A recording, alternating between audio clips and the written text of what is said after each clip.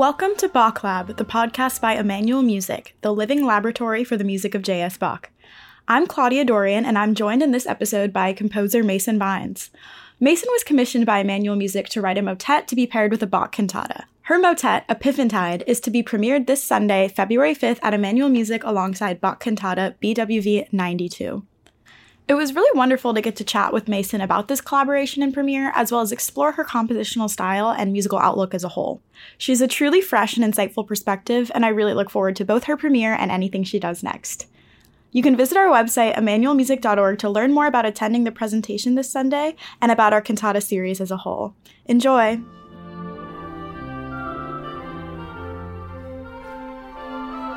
Hi, Mason. I'm really excited to have you on Bach Lab to talk about your upcoming motet premiere. Could you just tell us a little bit about yourself, how you got into this field, and kind of what brings you here today?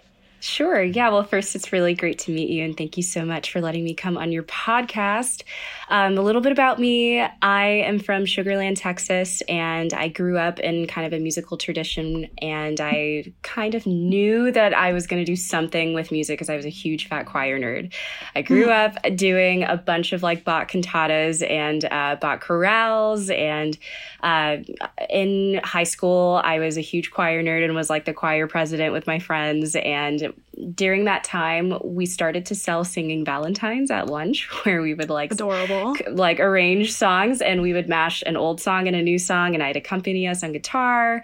And that was very formative for me for composition. I guess it started as arranging. Then I took all those skills to my undergrad at the University of North Texas, and that's when my world really opened up, not just with composition, but also singing. I was trained as a classical singer, and I wanted to keep that up. So in addition to all of my composition classes, I still sang in early music ensembles. I sang in choir. I did opera. I did jazz, just because it was my networking kind of thing. I could show up for a gig or show up for a rehearsal and introduce myself and get the ball rolling. Totally. And then I moved to Boston, got my master's in composition, and I'm currently here working as a career services advisor at the Berklee College, but then also keeping up my composition and singing career outside of it. I love that. I want to hear a little bit about your sound as a composer, some things you've been working on. How was that kind of facilitated by this kind of diverse combination of the classical music, the jazz, the mashups, arranging? Even being at Berklee, I'm sure there's a lot of different influences. How would you describe that coming together? Yeah, totally. I think it's something that I really embrace as a composer. I am very curious, I think, in my listening as well as my performing. So both of those worlds have allowed me to be curious in my composition styles. And it's allowed me to figure out how to blend genres, because I think that's a really great way to bring listeners together. So I think it comes out, I think in a lot of my music, you can hear my choral background and singing kind of background, but there are some nuances as far as chordal structures or transformation or even technique with some of my string writing or guitar writing. That's when I'm able to bring all of those things together to try to make it eclectic. Really neat. Could you speak to some of those specific influences? Is there could it be an album or a symphony, or what's some piece that has inspired you? Totally. I would say, well, in college, when I was in my undergrad, when I was figuring out what composition means and all of that and who did it, Aaron Copland had a huge impact on my writing. Billy the Kid, in the beginning, his choral work, Appalachian Spring, all of those, his tone world and colors just aligned in a way that was really pleasing as a singer, but then also pleasing as a listener. So that had a huge effect. But then I also loved Alice Coltrane and her jazz harp playing. And I love Luiz Bonfa, who's a Brazilian guitarist who's also kind of leaning on the jazz side. And I grew up in a gospel tradition when I was living in Texas. So I sang in church. I sang a whole lot of gospel tunes. So I think all of those colors and transformations as far as music and sound were very influential for me. Absolutely. I'm curious a little bit about this religious tie-in, especially as we move into talking about, Emmanuel and what that's going to look like. Do you feel that, I don't know, there's a certain messaging that you feel is important in your music, or how is it inspired by this religious tradition that you grew up in?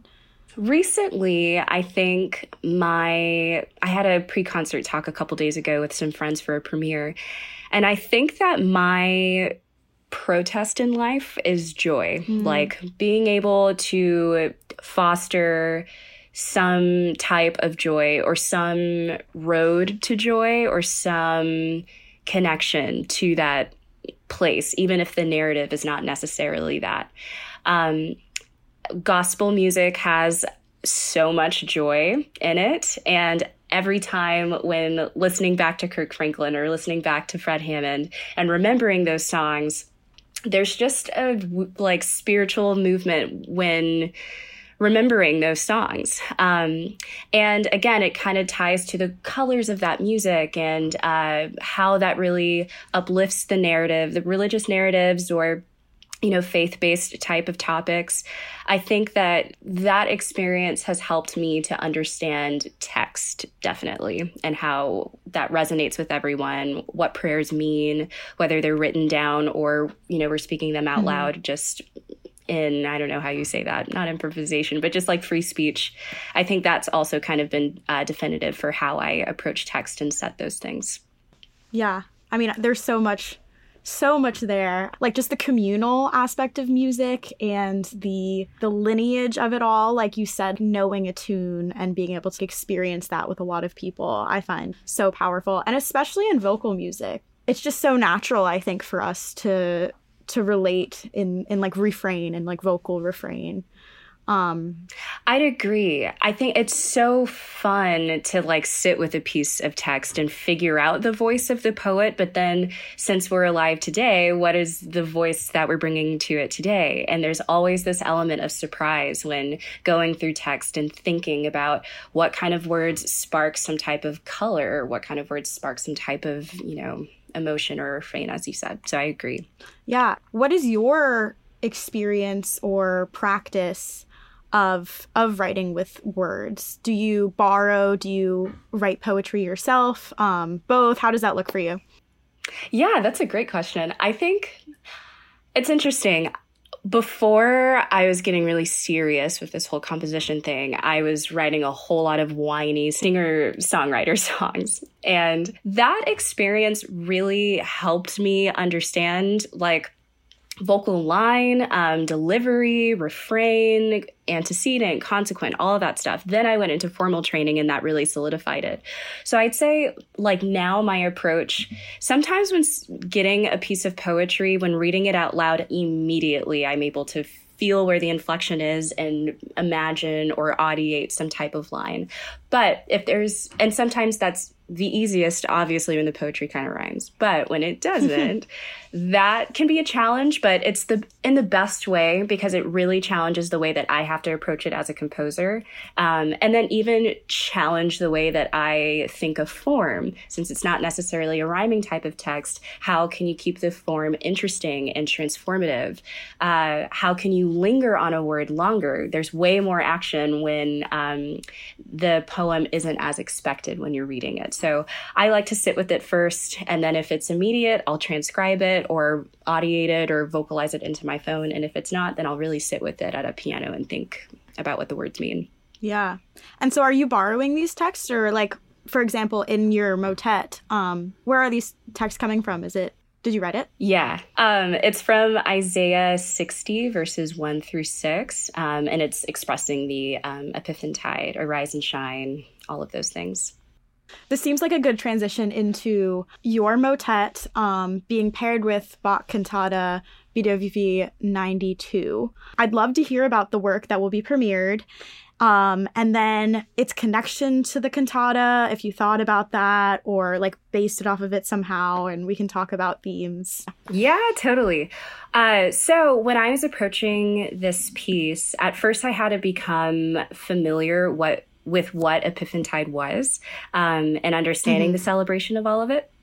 And so when I had gotten an email from Brad about the Bach cantata, and I had listened, there was this video, I can't remember who it was, but there was a choral group that went through each section of the work in an kind of like a pre-lecture for a concert. A pre-concert lecture. And so he played through the big chorale part. I'm kind of forgetting what the text is there. And so I wanted to capture the opening of it towards the end. So anyways, to get to the text, I just like the text with this chapter in Isaiah. It's very forthright and it's very compelling and it's very inspiring when we're about to enter this bleak midwinter, which now I really understand living in Boston. Yeah. And so these words like arise, shine, for thy light is come, and the text comes from the New King James Version. There was just this like kind of in the beginning type of energy from Aaron Copland's in the beginning choral work that I was really inspired by. That was the first thing that I thought of when reading through the text. And then I wanted to have these small chords that enlivened the text, like on the words arise, shine, glory, light, all of those things.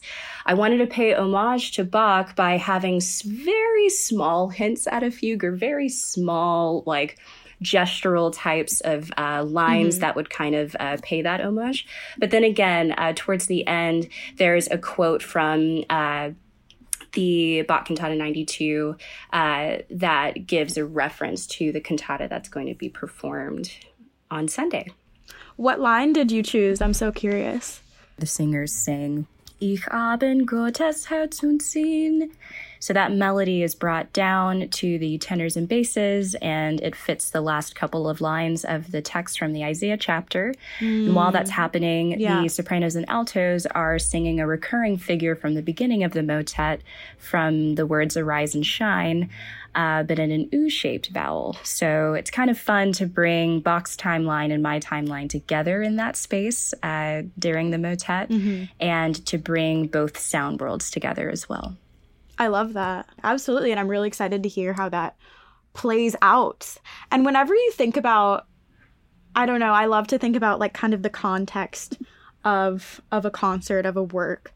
To hear your motet and then to hear the cantata will be like almost a reverse of that, right? Like we're gonna hear your line and then think of it like kind of the opposite of the way it was conceived in your piece as a part of the other thing. So that should be a really cool experience. I was just reading through the libretto of 92 and trying to like really get a feel for what it is talking about. And like you said, the bleak midwinter Epiphanytide season.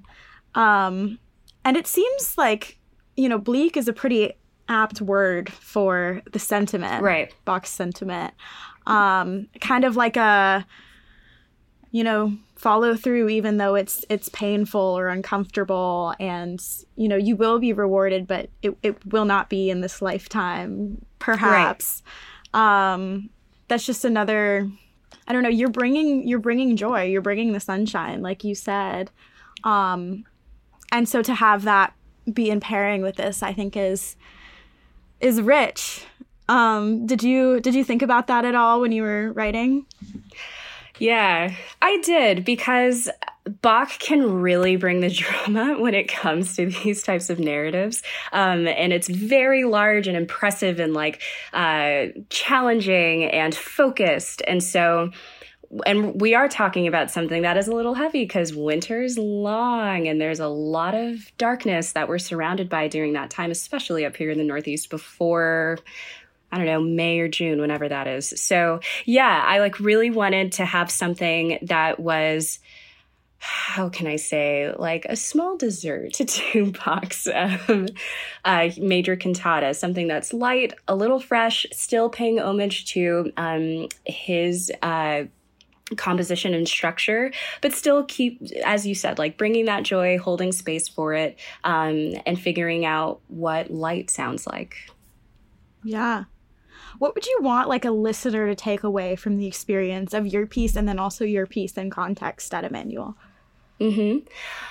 I'll have to think about that. I feel that this piece, I wouldn't say is necessarily intense and heavy. It's very light, joyous, frolicky even. So I would hope that after listening to the Bach cantata and then having this small sweetness afterwards is something that lifts the spirit.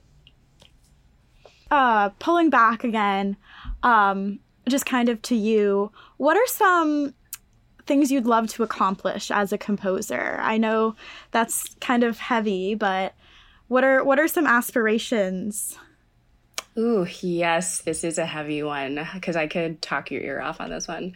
I feel like something I do want to experience is taking my music abroad. You know, I've had a couple of people purchase my music overseas and have some presentations internationally, which I'm very grateful for. But to physically be there and go and shake hands and say thank you to the people that are performing, but then also take in the whole experience is something I really want.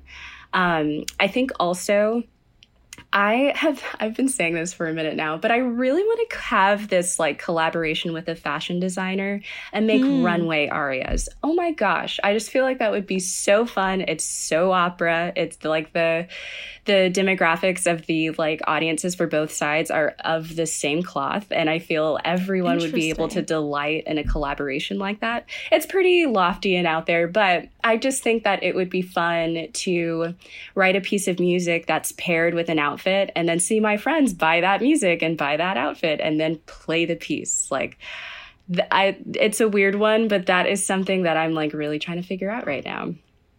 Yeah, that is so fresh. I've never heard of that, thought of that. And it does make a lot of sense, like when you talk about kind of the related affinities of music lovers and high fashion lovers. I'm going to pick your brain just because I haven't talked to like a contemporary composer in a minute. And just something I've been thinking about.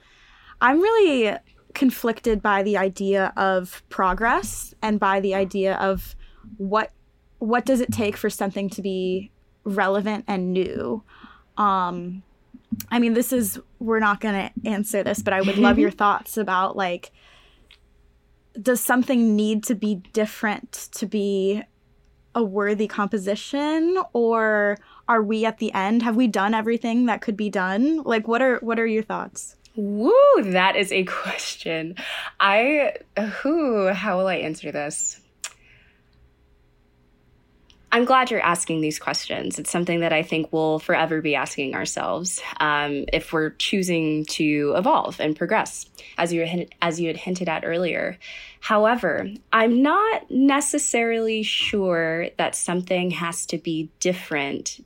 I won't project. I think for me, when I'm listening to new music or I'm like searching for new music, I'm searching for something that is specific. It doesn't have to be specific to me because I didn't create it necessarily, upon meeting that new piece, you know what I mean? But when I'm searching for something new or discovering a new artist, there is a specificity about it. There's this one cellist.